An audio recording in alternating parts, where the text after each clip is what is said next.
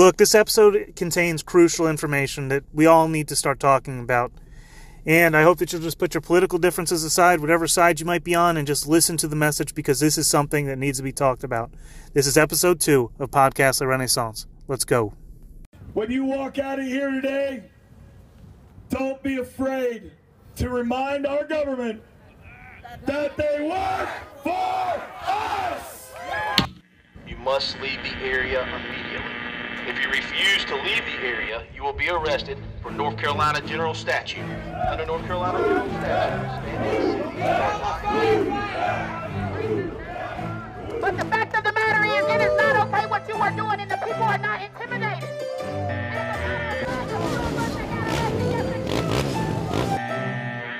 If you have a good sheriff, however, they can stand in the gap.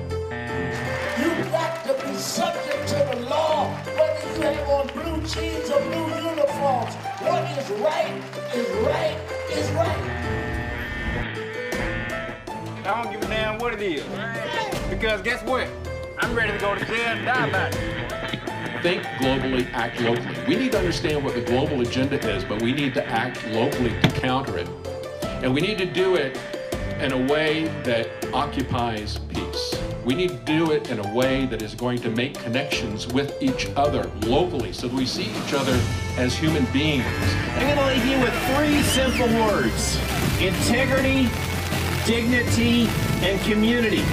And a lot of people were seeing politics at that time, but I was seeing revival. Yes, revival was coming through the realm of politics. Amen. And that momentum and that movement is still in our country. Yes, sir. We just need to find avenues to harness it and yes. where it manifests itself. Fan that flame. So we're you know, the move of God is strong in our nation today. The Word of God teaches us in the book of Psalms.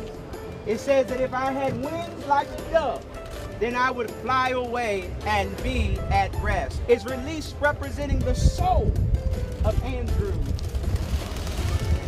To get this into the public eye, we're trying to win this war, and we can't do it without your help.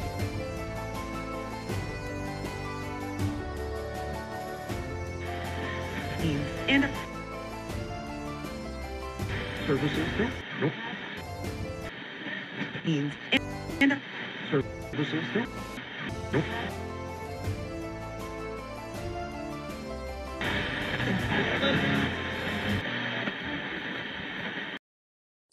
There can be no doubt about it. We're in the midst of a great technological and political shift that is revolutionizing the world as we know it. That was one of the things that always caught me about the Mayan prophecy of December 21st, 2012, and the Mayan calendar ending on that date. And the world, it wasn't that the world would end, it was that the world as we know it would end. And that's the way I saw that for many years. Crazier still is when you consider that the Mayan calendar wasn't referring to the Gregorian calendar that we go off of, but rather a different calendar, which actually put the end date in 2020, where the world began to see with 2020 vision what was actually going on. While many are still asleep, many have awoken to a world that they no longer. While many still have their eyes closed, millions upon millions have awoken to the reality that the world as they knew it was not as it appeared. And depending on where you stand politically, this could happen to you in many different ways, and everyone kind of takes it different ways, and that's why everybody gets segmented into these different markets. For the left in general, they trust authority in quote-unquote science and modern technology if science says that it's good. One needs to look no further than their approach to the COVID vaccine. While many liberals used to push against vaccines, now they believe in the science. The hardest part about pushing a message out anymore like this is that I could lose any one of you at any moment by offending you. And that's just a reality we have to deal with. Just know that I don't care left or right where you stand. But to disregard the effect of politics on people's perception of the world would be foolish, especially when presenting an idea as grand as the one I'm about to present. The right is much more hesitant about authority in politicians at this time. It's not always that way, but it is right now. And especially hesitant about technology and developments and putting things in our body like the COVID-19 vaccine. Now, I say this all to preface the grander picture that is at play that we must address immediately before it's too late. Ray Kurzweil predicts that the singularity will occur in 2045. And by my estimates, I wouldn't say he's far off. I don't really know how he came up with that, but I can't disagree that we are in the midst of a technological singularity that no one can comprehend. For those of you who don't know, a singularity that Kurzweil refers to is essentially technology developing so exponentially fast that the technology itself surpasses us and begins to merge with human beings physically. And it's such a great event that you can't really understand with your current eyes what this means. But from my perspective, I see that it will greatly require that people physically merge with this technology. Now there's, of course, going to be people who don't want to get... It's going to be the same thing as the COVID-19 vaccine. You're going to have a small percentage that pushes against this. And I hope that more people will open their eyes and push against this and really visualize what this future means before they jump in.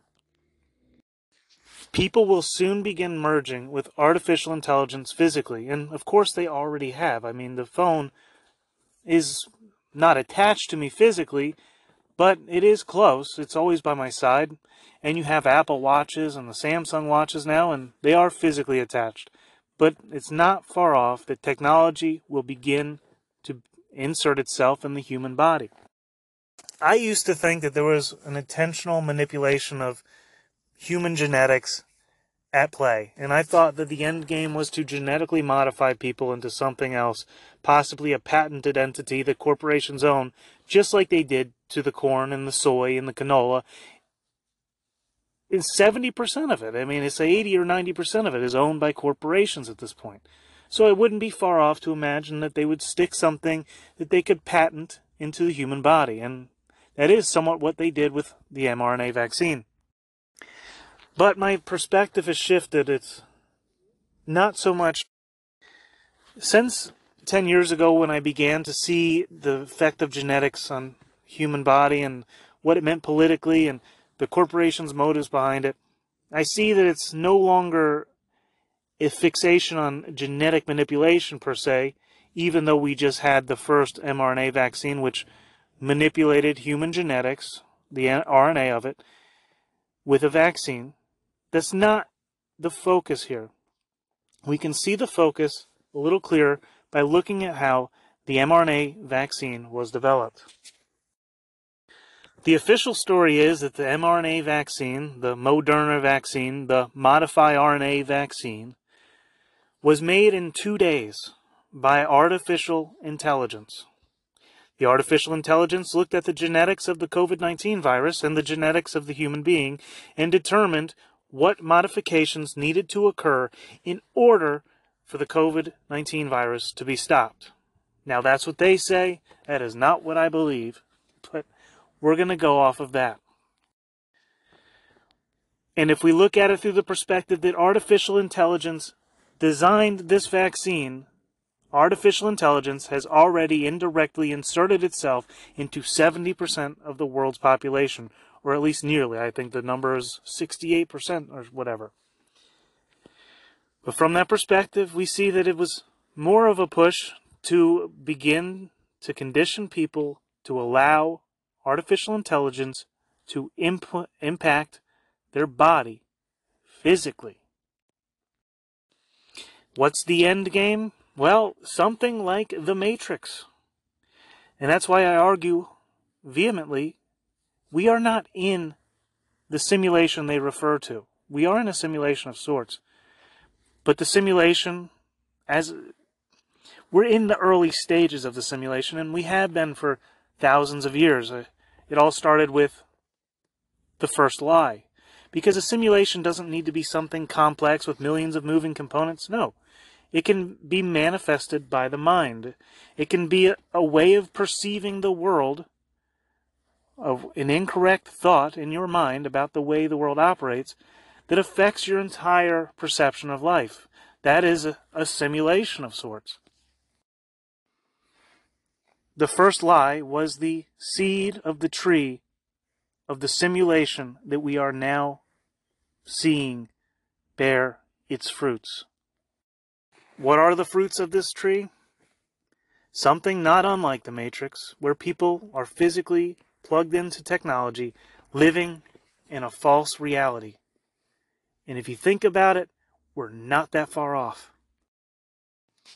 While the mRNA vaccine was developed by artificial intelligence 2 years ago, Elon Musk just recently announced that we are only 6 months away, in his estimation, from the first FDA-approved test of implanting a chip into a human brain that will allow them to type with their mind on their cell phone or the keyboard. There's multiple uses for it. But we're only 6 months out from artificial intelligence physically being implanted into a human being. And I'm sure there's other examples, but this is a massive scale push. And if you look at who Elon Musk is, it's not surprising why he was picked to push forward this technology. Since Elon Musk has acquired Twitter, he has wooed the right wing as a whole, who felt that they had no place, no leadership, and no will to live in many regards. So many look up to Musk and his supposed push for free speech as a major victory for the right wing. Well, the wool is being pulled over their eyes, and it won't be long before they are led to slaughter. Worse still, Elon Musk has segmented his audience because his Neuralink platform is not on Twitter. He does not discuss Neuralink on Twitter. He's learned not to speak about that in front of this audience on Twitter. He has segmented audiences, and 2 of which are very influential. Now, I've already broken down his major audience on the right-wing side, which is his Twitter audience and the people who are inspired by his story of how he acquired Twitter and fights for free speech. But on the left-wing side, the more authoritative, scientifically based, technology-seeking people who love technology and don't question it, he has Neuralink, where he is swaying political thought leaders on the left who love science. So as Musk prepares his Neuralink, he's also building a worldwide global audience of millions, if not billions, of people who know his name and look up to him even. And unfortunately, I think he will be used to sway many with their ignorant positions into inserting this artificial intelligence technology into their bodies, whether it be chips in their brain, in their arms, wherever. And once that process begins, the merging of the human being with technology, where does it end? It's not going to stop. A new iPhone comes out every year. So is a new piece of technology going to be inserted that's better than the one last year? Because corporations who learn this technology and patent it and put their own little brand on it are going to sell you as much crap to put in your body as possible. And if you sit there with these starry-eyed, rose-filled glasses, you're going to get ran through by these corporations who can already get away with sticking poison in your body, causing you cancer, causing you autism, causing Alzheimer's, and all kinds of defects, and facing no repercussions. It will be the same. Nothing has changed. Why do people all of a sudden trust these corporations? I know a lot of you that probably listen to this don't. If you happen to stumble upon this and you're still listening now, you probably don't. So maybe I'm ranting for no freaking reason. But it is infinitely astounding to me How people all of a sudden began to trust corporations who seek profit above all else. Corporations who have destroyed the environment, who stick chemicals into drinking water, who poison the food that we eat in every way possible, just to get a little bit of money here, a little bit of money there, to make profit off of this oil byproduct here, to put it in the drinking water there. I mean, a lot of the things that end up in food, they don't preserve anything necessarily. It's not that they're the best preservative, it's that they're cheap. They're a byproduct of some other crap that they made. And the corporation that made it will sell it for little to nothing because it's just a byproduct. And since it's the cheapest thing that their sister company needs to preserve this food, they put it in there. And nobody does research into what the impacts of these things are, and they are adding up quick. But that's a long gone train. Okay? Now we have people all of a sudden that are going to start sticking this technology in.